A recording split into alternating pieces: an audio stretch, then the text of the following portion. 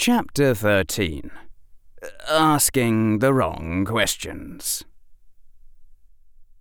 That's one of the most obvious riddles I've ever heard. As soon as Harry opened his eyes in the Ravenclaw first-year boys' dormitory on the morning of his first full day at Hogwarts, he knew something was wrong. It was quiet. Too quiet. Oh, right. There was a quietus charm on his bed's headboard, controlled by a small slider bar, which was the only reason it was ever possible for anyone to go to sleep in Ravenclaw. Harry sat up and looked around, expecting to see others rising for the day. The dorm, empty. The beds, rumpled and unmade. The sun, coming in at a rather high angle. His quieter turned all the way up to maximum, and his mechanical alarm clock was still running, but the alarm was turned off. He'd been allowed to sleep until 9:52 a.m., apparently. Despite his best efforts to synchronize his 26-hour sleep cycle to his arrival at Hogwarts, he hadn't gotten to sleep last night until around 1 a.m. He had been planning to wake up at 7 a.m. with the other students. He could stand being a little sleep-deprived his first day, so long as he got some sort of magical fix before tomorrow. But now he had missed breakfast. And his very first class at Hogwarts, in herbology, had started 1 hour and 22 minutes ago. The anger was slowly wakening in him. Oh, what a nice little prank. Turn off his alarm, turn up the quieter, and let Mr. Big Shot Harry Potter miss his first class, and be blamed for being a heavy sleeper. When Harry found out who'd done this... No, this could only have been done with the cooperation of all 12 other boys in the Ravenclaw dorm. All of them would have seen his sleeping form. All of them had let him sleep through breakfast. The anger drained away, replaced by confusion and a horribly wounded feeling. Last night he'd thought they liked him. Why? As Harry stepped out of the bed, he saw a piece of paper facing out from his headboard. The paper said, "My fellow Ravenclaws, it's been an extra long day. Please let me sleep in and don't worry about my missing breakfast. I haven't forgotten about my first class. Yours, Harry Potter." And Harry stood there, frozen, ice water beginning to trickle through his veins. The paper was in his own handwriting, in his own mechanical pencil, and he didn't remember writing it. And Harry squinted at the piece of paper, and unless he was imagining it, the words, "I haven't forgotten," were written in a different style, as if he was trying to tell himself something. Had he known he was going to be obliviated? Had he stayed up late, committed some sort of crime or covert activity, and then... But he didn't know the Obliviate spell. Had someone else? What? A thought occurred to Harry. If he had known he was going to be obliviated... Still in his pyjamas, Harry ran around his bed to his trunk, pressed his thumb against the lock, pulled out his pouch, stuck his hand in and said, "Note to myself." And another piece of paper popped into his hand. Harry took it out, staring at it.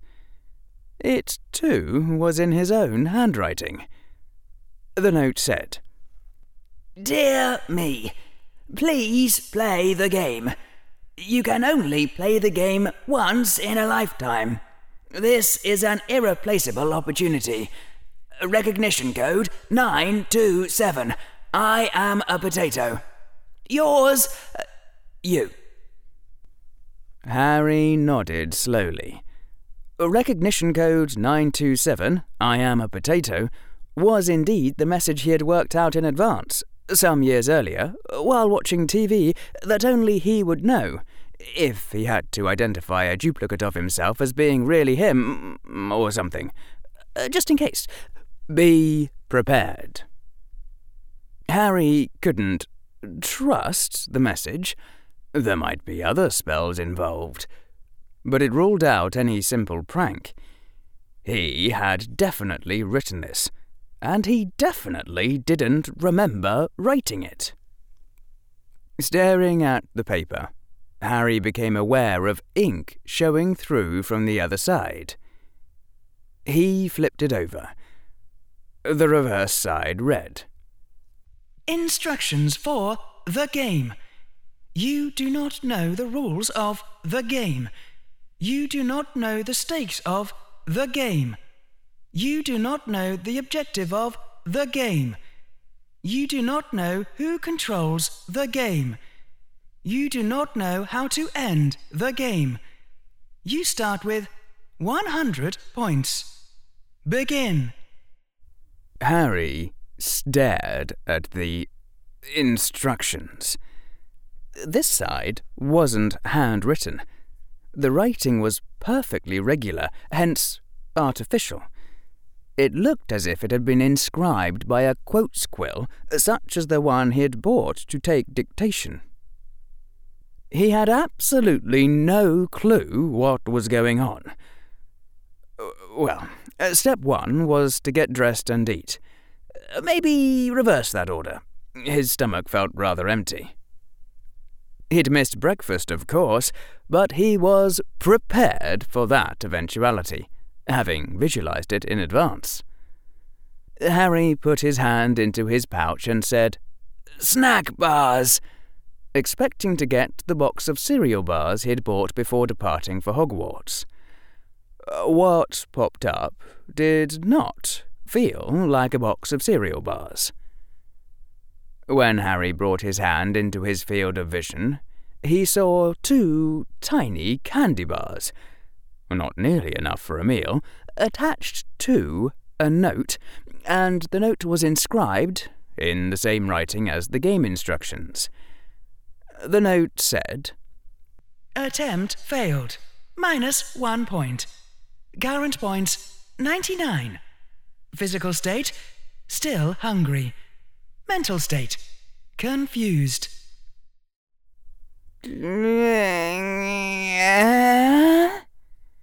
Harry's mouth said, without any sort of conscious intervention or decision on his part. He stood there for around a minute.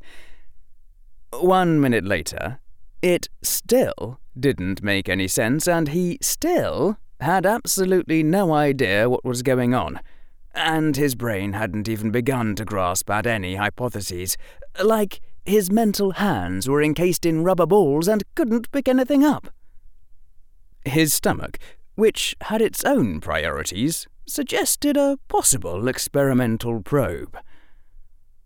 "Ah," Harry said to the empty room, "I don't suppose I could spend a point and get my box of cereal bars back?" There was only silence. Harry put his hand into the pouch and said, "Box of cereal bars."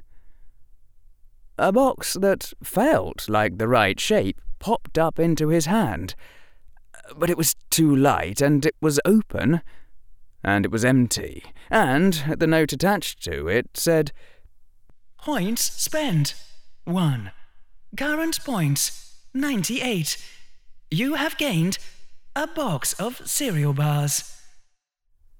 I'd like to spend 1 point and get the actual cereal bars back, said Harry. Again, silence.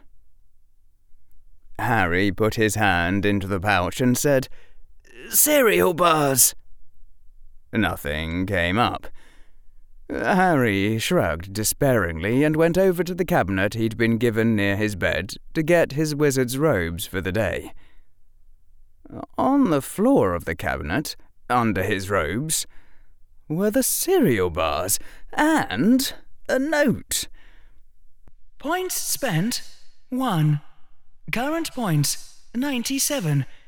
You have gained 6 cereal bars.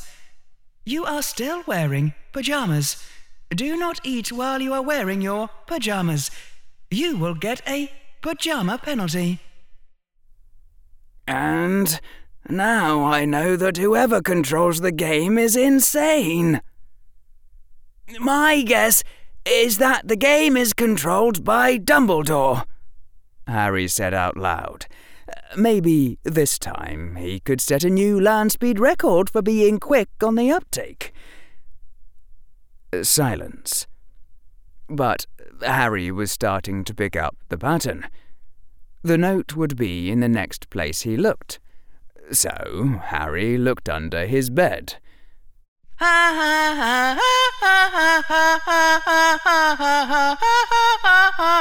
Dumbledore does not control the game. Bad guess. Very bad guess. Minus 20 points. You are still wearing pyjamas. It is your 4th move and you are still wearing pyjamas. Pyjama penalty. Minus 2 points. Current points, 75. Well, that was a puzzler, all right. It was only his first day at school, and once you ruled out Dumbledore, he didn't know the name of anyone else here who was this crazy. His body more or less on autopilot, Harry gathered up a set of robes and underwear, pulled out the cavern level of his trunk. He was a very private sort of person, and someone might walk into the dorm. Got dressed, and then went back upstairs to put away his pyjamas. Harry paused before pulling out the cabinet drawer that held his pyjamas. If the pattern here held true. "How can I earn more points?" Harry said out loud. Then he pulled out the drawer. Opportunities to do good are everywhere, but darkness is where the light needs to be. Cost of question, 1 point. Current points, 74. Nice underwear. Did your mother pick them out? Harry crushed the note in his hand, face flaming scarlet. Draco's curse came back to him. Son of a mudblood! At this point, he knew better than to say it out loud. He would probably get a profanity penalty. Harry girded himself with his moleskin pouch and wand. He peeled off the wrapper off one of his cereal bars and threw it into the room's rubbish bin, where it landed atop a mostly uneaten chocolate frog, a crumpled envelope, and some green and red wrapping paper. He put the other cereal bars into his moleskin pouch. He looked around in a final, desperate, and ultimately futile search for clues. And then Harry left the dorm, eating as he went, in search of the Slytherin dungeons. At least, that's what he thought the line was about. Trying to navigate the halls of Hogwarts was probably not quite as bad as wandering around inside an Escher painting. That was the sort of thing you said for rhetorical effect, rather than for its being true. A short time later, Harry was thinking that, in fact, an Escher painting would have both pluses and minuses compared to Hogwarts. Minuses: no consistent gravitational orientation. Pluses: At least the stairs wouldn't move around while you were still on them. Harry had originally climbed 4 flights of stairs to get to his dorm. After clambering down no fewer than 12 flights of stairs without getting anywhere near the dungeons, Harry concluded that 1. An Escher painting would be a cakewalk by comparison. 2. He was somehow higher in the castle than when he'd started. And 3. He was so thoroughly lost that he wouldn't have been surprised to look out of the next window and see 2 moons in the sky. Backup plan A had been to stop and ask for directions, but there seemed to be an extreme lack of people wandering around, as if the beggars were all attending class the way they were supposed to or something. Backup plan B. "I'm lost," Harry said out loud.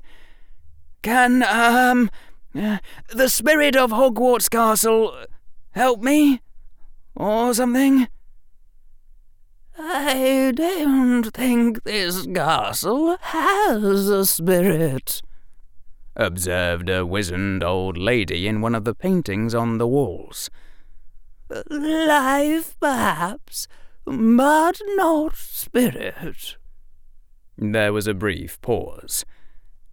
"Are you—" Harry said, and then shut his mouth. On second thought, no, he was not going to ask the painting whether it was fully conscious in the sense of being aware of its own awareness. "I'm Harry Potter," said his mouth, more or less on autopilot. Also, more or less automatically, Harry stuck out his hand towards the painting. The woman in the painting looked down at Harry's hand and raised her eyebrows. Slowly, the hand dropped back to Harry's side. "Sorry," Harry said. "I'm sort of new here." "So I perceive, young Raven. Where are you trying to go?" Harry hesitated. "I'm not really sure," he said. "Then perhaps you are already there." "Well, wherever I am trying to go, I don't think this is it." Harry shut his mouth, aware of just how much he was sounding like an idiot. Let me start over. I'm playing this game, only I don't know what the rules are." That didn't really work either, did it?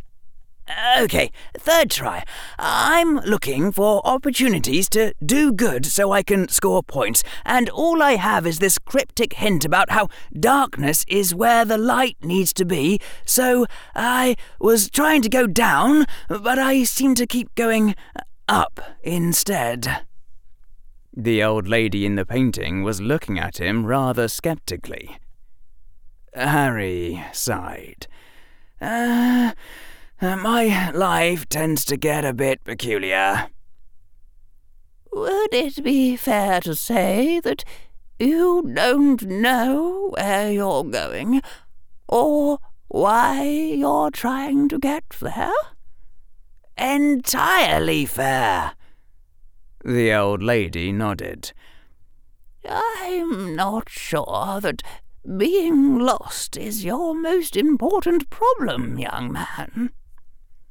"True, but unlike the more important problems, it's a problem I can understand how to solve and— Wow, is this conversation turning into a metaphor for human existence? I didn't even realize that was happening until just now."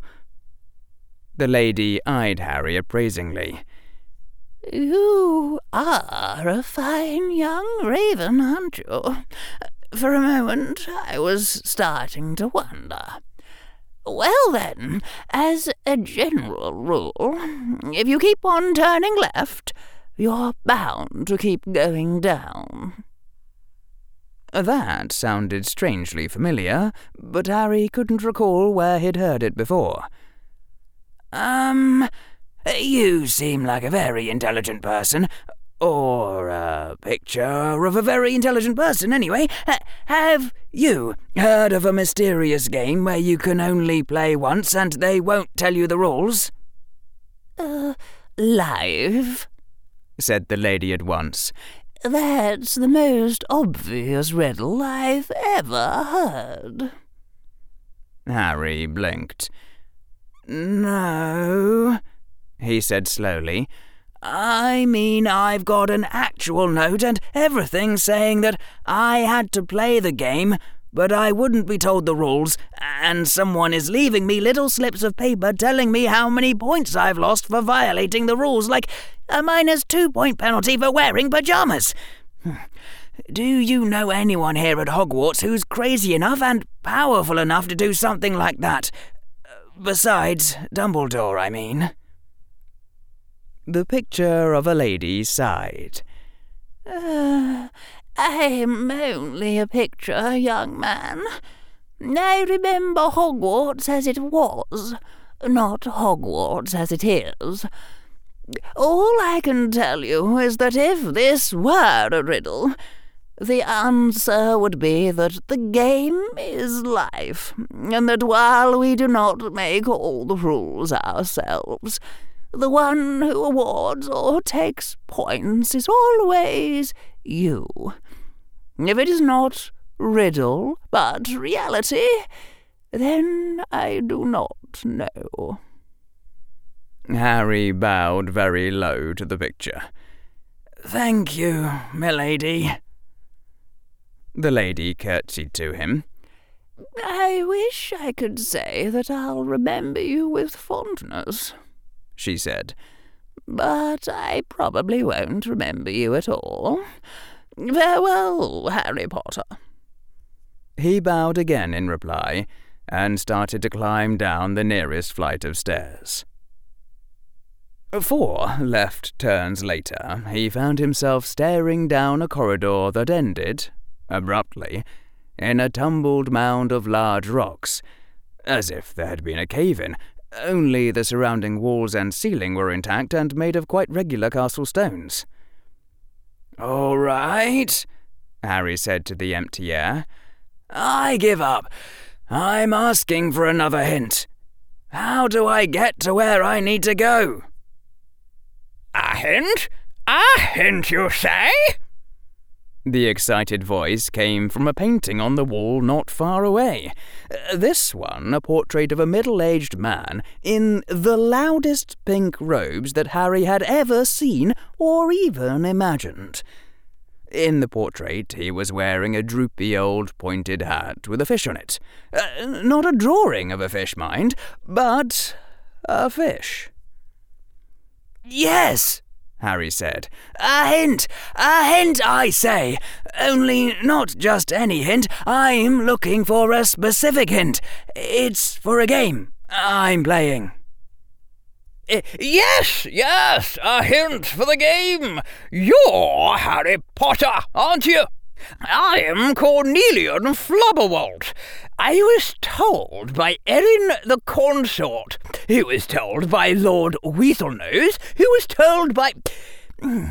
I forget, really. But it was a message for me to give to you. For me. No one's cared about me, you know. I don't know how long. Maybe ever.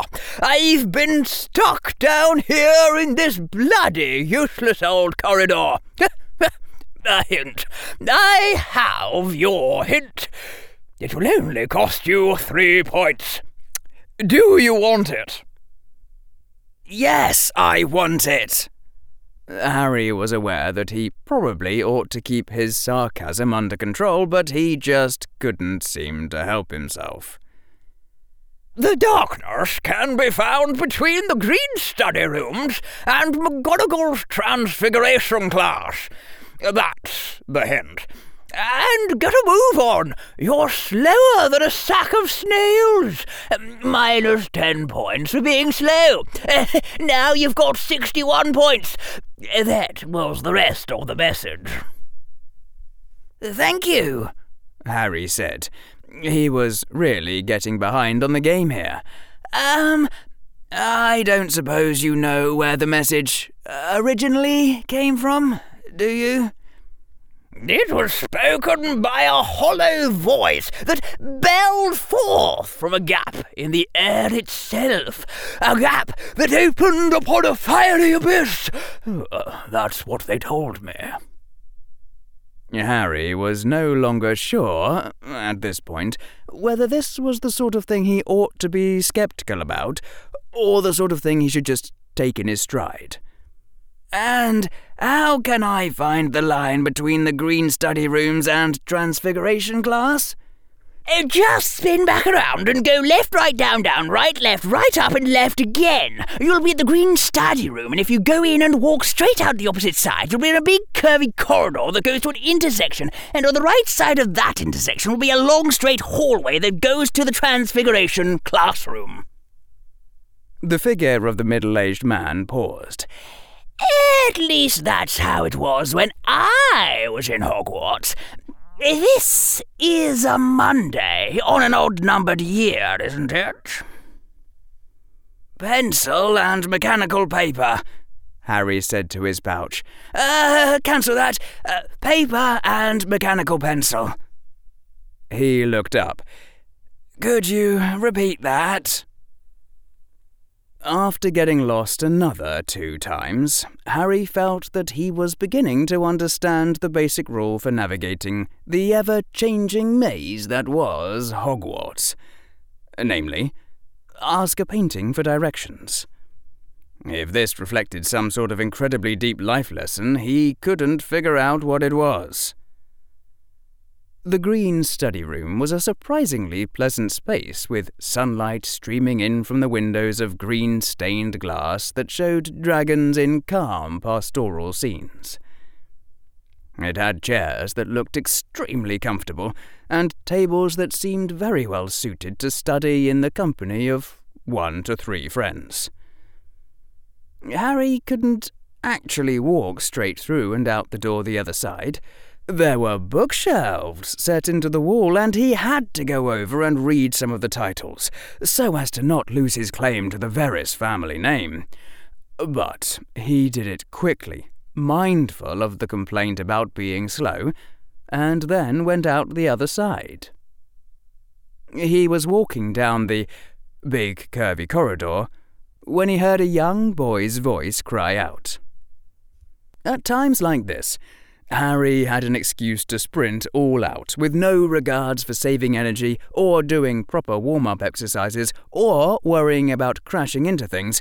A sudden, frantic flight that nearly came to an equal sudden halt as he almost ran over a group of 6 first-year Hufflepuffs, who were huddled together, looking rather scared and like they desperately wanted to do something but couldn't figure out what, which probably had something to do with the group of 5 older Slytherins who seemed to be surrounding another young boy.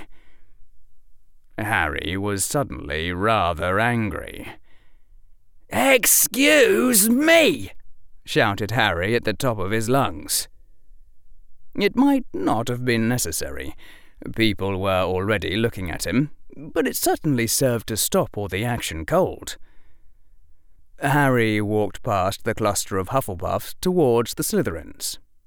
They looked down at him with expressions that ranged from anger to amusement to delight. Part of Harry's brain was screaming in panic that these were much older and bigger boys who could stomp him flat. Another part said dryly that anyone caught seriously stomping the boy who lived was in for a whole world of trouble, especially if they were a pack of older Slytherins and there were 7 Hufflepuffs who saw it, and that the chance of them doing him any permanent damage in the presence of witnesses was nearly 0. The only real weapon the older boys had against him was his own fear, if he allowed that. Then Harry saw that the boy they had trapped was Neville Longbottom. Of course. That settled it. Harry had decided to apologize humbly to Neville, and that meant Neville was his. How dare they?" Harry reached out and grabbed Neville by the wrist and yanked him out from between the Slytherins, the boy stumbling in shock as Harry pulled him out and, in nearly the same motion, pushed his own way through the same gap. Harry stood in the centre of the Slytherins where Neville had stood, looking up at the much older, larger, and stronger boys. "Hello," Harry said. "I'm the boy who lived." There was a rather awkward pause. No one seemed to know where the conversation was supposed to go from there. Harry's eyes dropped downwards and saw some books and papers scattered around the floor. Oh, the old game where you let the boy try to pick up his books and then knock them out of his hand again. Harry couldn't remember ever being the object of that game himself, but he had a good imagination, and his imagination was making him furious. Well, once the larger situation was resolved, it would be easy enough for Neville to come back and pick up his materials, provided that the Slytherin stayed too intent on him to think of doing anything to the books. Unfortunately, his straying eyes had been noted. "Ah," said the largest of the boys. "Did you want the widow books?" "Shut up," Harry said coldly. "Keep them off balance. Don't do what they expect. Don't fall into a pattern that calls for them to bully you." "Is this part of some incredibly clever plan that will gain you future advantage, or is it as pointless a disgrace to the name of Salazar Slytherin as it—" The largest boy shoved Harry Potter hard, and he went sprawling out of the circle of Slytherins into the hard stone floor of Hogwarts. And the Slytherins laughed. Harry rose up in what seemed to him like terribly slow motion. He didn't know yet how to use his wand, but there was no reason to let that stop him, under the circumstances. "I'd like to pay as many points as it takes to get rid of this person," Harry said, pointing with his finger to the largest Slytherin. Then Harry lifted his other hand, said, "Abracadabra," and snapped his fingers. At the word abracadabra, 2 of the Hufflepuffs screamed, including Neville. 3 other Slytherins leapt desperately out of the way of Harry's finger, and the largest Slytherin staggered back with an expression of shock, a sudden splash of red decorating his face and neck and chest. Harry had not been expecting that. Slowly, the largest Slytherin reached up to his head and peeled off the pan of cherry pie that had just draped itself over him. The largest Slytherin held the pan in his hand for a moment, staring at it, then dropped it to the floor. It probably wasn't the best time in the world for one of the Hufflepuffs to start laughing, but that was exactly what one of the Hufflepuffs was doing. Then Harry caught sight of the note on the bottom of the pan.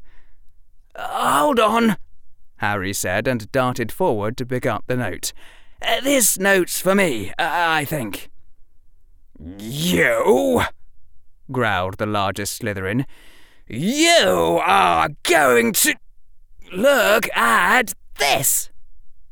shouted Harry, brandishing the note at the older Slytherin. "I mean, just look at this.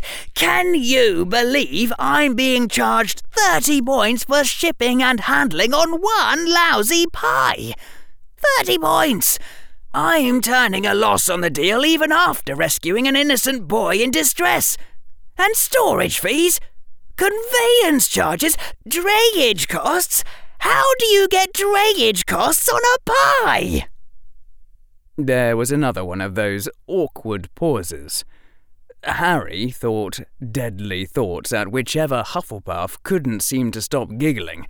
That idiot was going to get them hurt. Harry stepped back and shot the Slytherins his best lethal glare. Now, go away or I'll just keep making your existence more and more surreal until you do. Let me warn you, messing with my life tends to make your life a little hairy. Get it? In a single, terrible motion, the largest Slytherin whipped his wand out to point at Harry, and in the same instance was hit on the other side of his head by another pie. This one, bright blueberry. The note on this pie was rather large and clearly readable. You might want to read the note on that pie, Harry observed. I think it's for you this time. The Slytherin slowly reached up, took the pie pan, turned it over with a wet gloop that dropped more blueberry on the floor, and read the note that said, Warning! No magic may be used on the contestant while the game is in progress. Further interference in the game will be reported to the game authorities. The expression of sheer bafflement on the Slytherin's face was a look of art. Harry thought that he might be starting to like this game controller. Look, Harry said, you want to call it a day? I think things are spiralling out of control here. How about you go back to Slytherin and I go back to Ravenclaw, and we all just cool down for a bit, okay? I've got a better idea, hissed the largest Slytherin. How about if you accidentally break all your fingers? How in Merlin's name do you stage a believable accident after making the threat in front of a dozen witnesses? You idiot! The largest Slytherin, slowly, deliberately, reached out towards Harry's hands, and Harry froze in place, the part of his brain that was noticing the other boy's age and strength finally managing to make itself heard, screaming, "What the heck am I doing?" "Wait!" said one of the other Slytherins, his voice suddenly panicky. "Stop! You shouldn't actually do that!" The largest Slytherin ignored him, taking Harry's right hand firmly in his left hand and taking Harry's index finger in his right hand.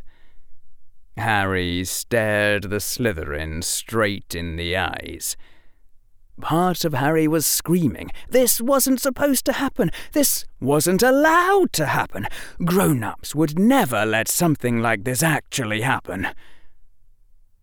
Slowly, the Slytherin started to bend his index finger backwards. "He hasn't actually broken my finger, and it is beneath me to so much as flinch until he does. Until then, this is just another attempt to cause fear." "Stop!" said the Slytherin who had objected before. "Stop this! It's a very bad idea!" "I rather agree," said an icy voice. An older woman's voice. The largest Slytherin let go of Harry's hand and jumped backwards as if burned. "Professor Sprout!" cried one of the Hufflepuffs, sounding as glad as anyone Harry had ever heard in his life. Into Harry's field of vision, as he turned, stalked a dumpy little woman with messily curled grey hair and clothes covered with dirt. She pointed an accusing finger at the Slytherins. "Explain yourselves," she said. "What are you doing with my Hufflepuffs and—" she looked at him, "my fine student Harry Potter?" "Uh-oh. That's right. It was her class I missed this morning. "I threatened to kill us," blurted one of the other Slytherins, the same one who'd called for a halt. What? Harry said blankly. I did not. If I was going to kill you, I wouldn't make public threats first. A third Slytherin laughed helplessly and then stopped abruptly as the other boys shot him deadly glares. Professor Sprout had adopted a rather sceptical expression. What death threat would this be, exactly? The killing curse! He pretended to use the killing curse on us! Professor Sprout turned to look at Harry. Yes, quite a terrible threat from an 11-year-old boy. Though still not something you should ever dream of pretending, Harry Potter. I don't even know the words to the killing curse, Harry said promptly. And I didn't have my wand out at any time. Now Professor Sprout was giving Harry a sceptical look. I suppose this boy hit himself with 2 pies, then? He didn't use his wand, blurted one of the young Hufflepuffs. I don't know how he did it either. He just snapped his fingers and there was pie. Really? Said Professor Sprout after a pause. She drew her own wand. I won't require it, since you do seem to be the victim here. But would you mind it if I checked your wand to verify that? Harry took out his wand. What do I... Prior incantato, said Sprout. She frowned. That's odd. Your wand doesn't seem to have been used at all. Harry shrugged. It hasn't, actually. I only got my wand and school books a few days ago. Sprout nodded. Then we have a clear case of accidental magic from a boy who felt threatened. And the rules plainly state that you are not to be held responsible. As for you... She turned to the Slytherins. Her eyes dropped deliberately to Neville's books lying on the floor. There was a long silence, during which she looked at the 5 Slytherins. 3 points from Slytherin. Each, she said finally. And 6 from him.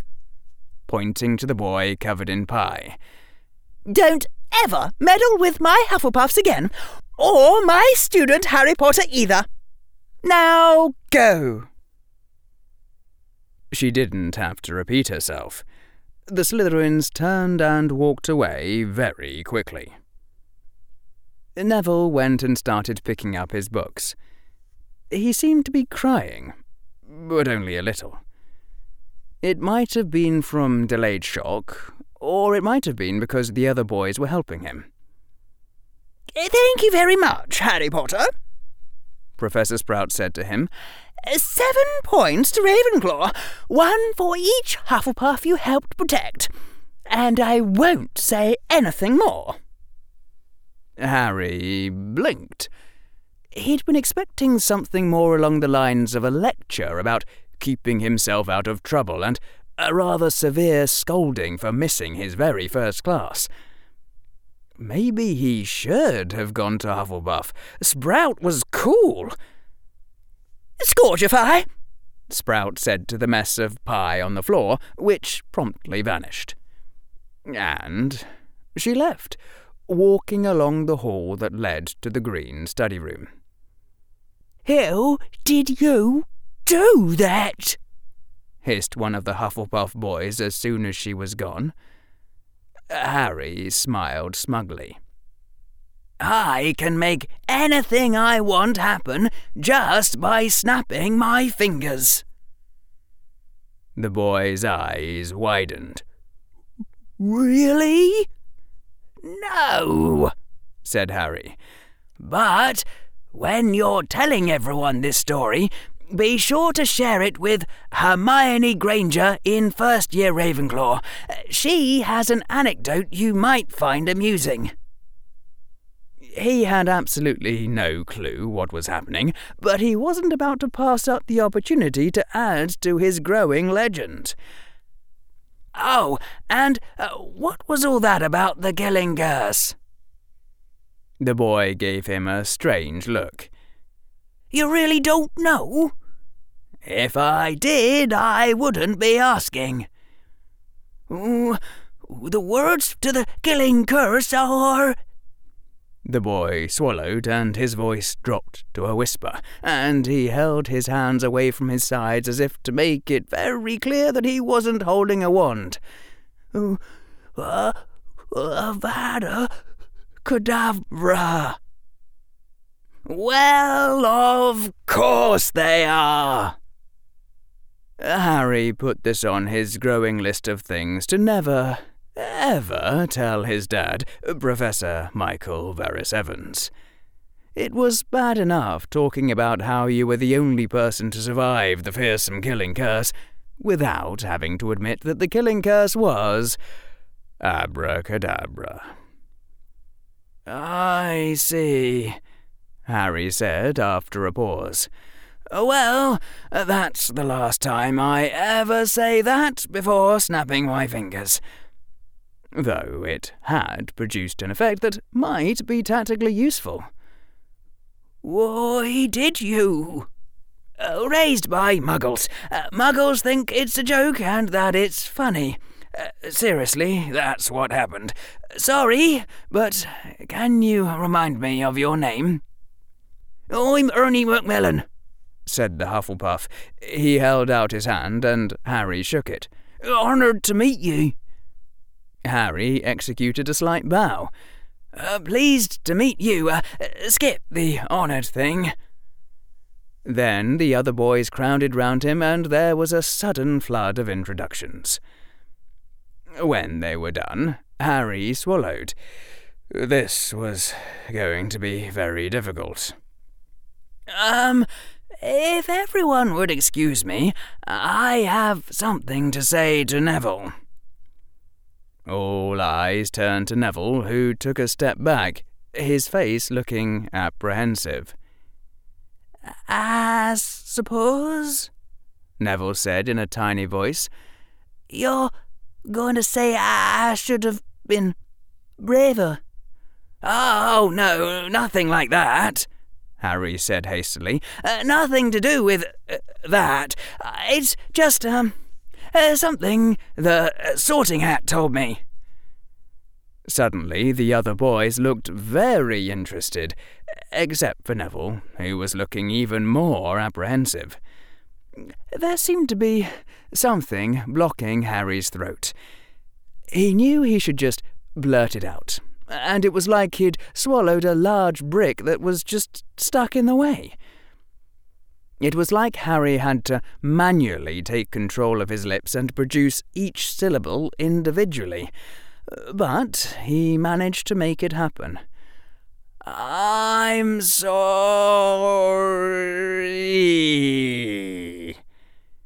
He exhaled and took a deep breath. For what I did, the other day. You don't have to be gracious about it or anything. I'll understand if you just hate me. This isn't about me trying to look cool by apologizing, or your having to accept it. What I did was wrong. There was a pause. Neville clutched his books tighter to his chest. Where did you do it? He said in a thin, wavering voice. He blinked as if trying to hold back tears. Why does everyone do that to me? Even the boy who lived? Harry suddenly felt smaller than he ever had in his life. I'm sorry, Harry said again, his voice now hoarsened. It's just... you looked scared. It was like a sign over your head saying victim. And I wanted to show you that things don't always turn out badly, that sometimes the monsters give you chocolate. I thought if I showed you that, you might realise there wasn't so much to be afraid of." "But there is," whispered Neville. "You saw it today. There is." "They wouldn't have done anything really bad in front of witnesses. Their main weapon is fear. That's why they target you, because they can see you're afraid. I wanted to make you less afraid, show you that the fear was always worse than the thing itself. Or that's what I told myself, but the Sorting Hat told me that I was lying to myself and that I really did it because it was fun. So that's why I'm apologising." "You hurt me," said Neville. "Just now, when you grabbed me and pulled me away from them." Neville held out his arm and pointed to where Harry had grabbed him. "I might have a bruise here later from how hard you pulled. You hurt me worse than anything the Slytherins did by bumping into me, actually." "Neville," hissed Ernie. "He was trying to save you." "I'm sorry," whispered Harry. "When I saw that, I just got really angry." Neville looked at him steadily. "So, you yanked me out really hard and put yourself in where I was and went, 'Hello, I'm the boy who lived.'" Harry nodded. "I think you're going to be really cool someday," Neville said. "But right now, you're not." Harry swallowed the sudden knot in his throat and walked away. He continued down the corridor to the intersection, then turned left into a hallway and kept on walking blindly. What was he supposed to do here? Never get angry? He wasn't sure he could have done anything without being angry, and who knows what would have happened to Neville and his books then? Besides, Harry had read enough fantasy books to know how this one went. He would try to suppress the anger, and he would fail, and it would keep coming out again. And after this whole long journey of self-discovery, he would learn at the end that his anger was a part of himself, and that only by accepting it could he learn to use it wisely. Star Wars was the only universe in which the answer actually was that you were supposed to cut yourself off completely from negative emotions, and something about Yoda had always made Harry hate the little green moron. So, the obvious time-saving plan was to skip the journey of self-discovery and go straight to the part where he realised that only by accepting his anger as part of himself could he stay in control of it.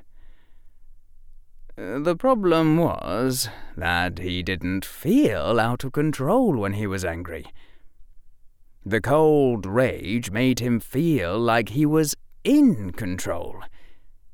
It was only when he looked back that events as a whole seemed to have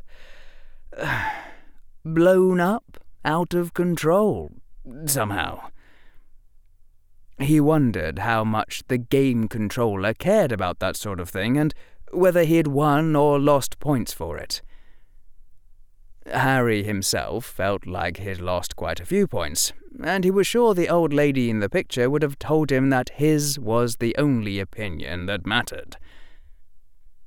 And Harry was also wondering whether the game controller had sent Professor Sprout.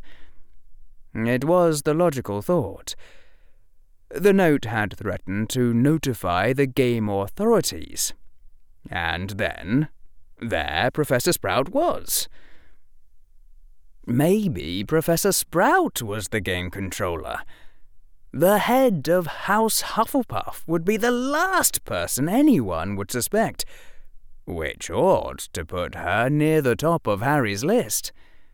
He'd read 1 or 2 mystery novels too. So, how am I doing in the game? Harry said out loud. A sheet of paper flew over his head as if someone had thrown it from behind him. Harry turned around, but there was no one there.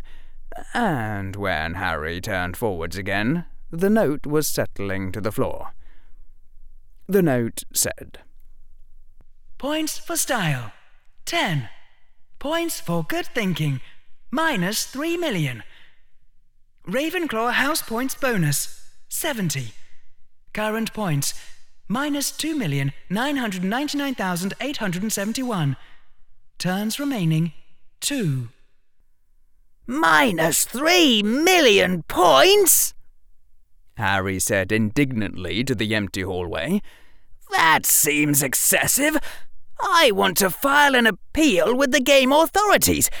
And how am I supposed to make up 3 million points in the next 2 turns? Another note flew over his head. Appeal failed. Asking the wrong questions, minus 1 trillion points. Current points, minus 1,2,999,871. Turns remaining, 1. Harry gave up. With 1 turn remaining, all he could do was take his best shot, even if it wasn't very good. My guess is that the game represents life. A final sheet of paper flew over his head, reading, Attempt failed. Failed. Failed. Failed. Current points, minus infinity. You have lost the game. Final instruction. Go to Professor McGonagall's office. The last line was in his own handwriting. Harry stared at the last line for a while, then shrugged. Fine. Professor McGonagall's office it would be. If she was the game controller... Okay, honestly, Harry had absolutely no idea how he would feel if Professor McGonagall was the game controller. His mind was just drawing a complete blank. It was literally unimaginable. A couple of portraits later, it wasn't a long trip, Professor McGonagall's office wasn't far from her Transfiguration classroom, at least not on Mondays, on odd-numbered years. Harry stood outside the door to her office. He knocked. Come in, said Professor McGonagall's muffled voice. He entered.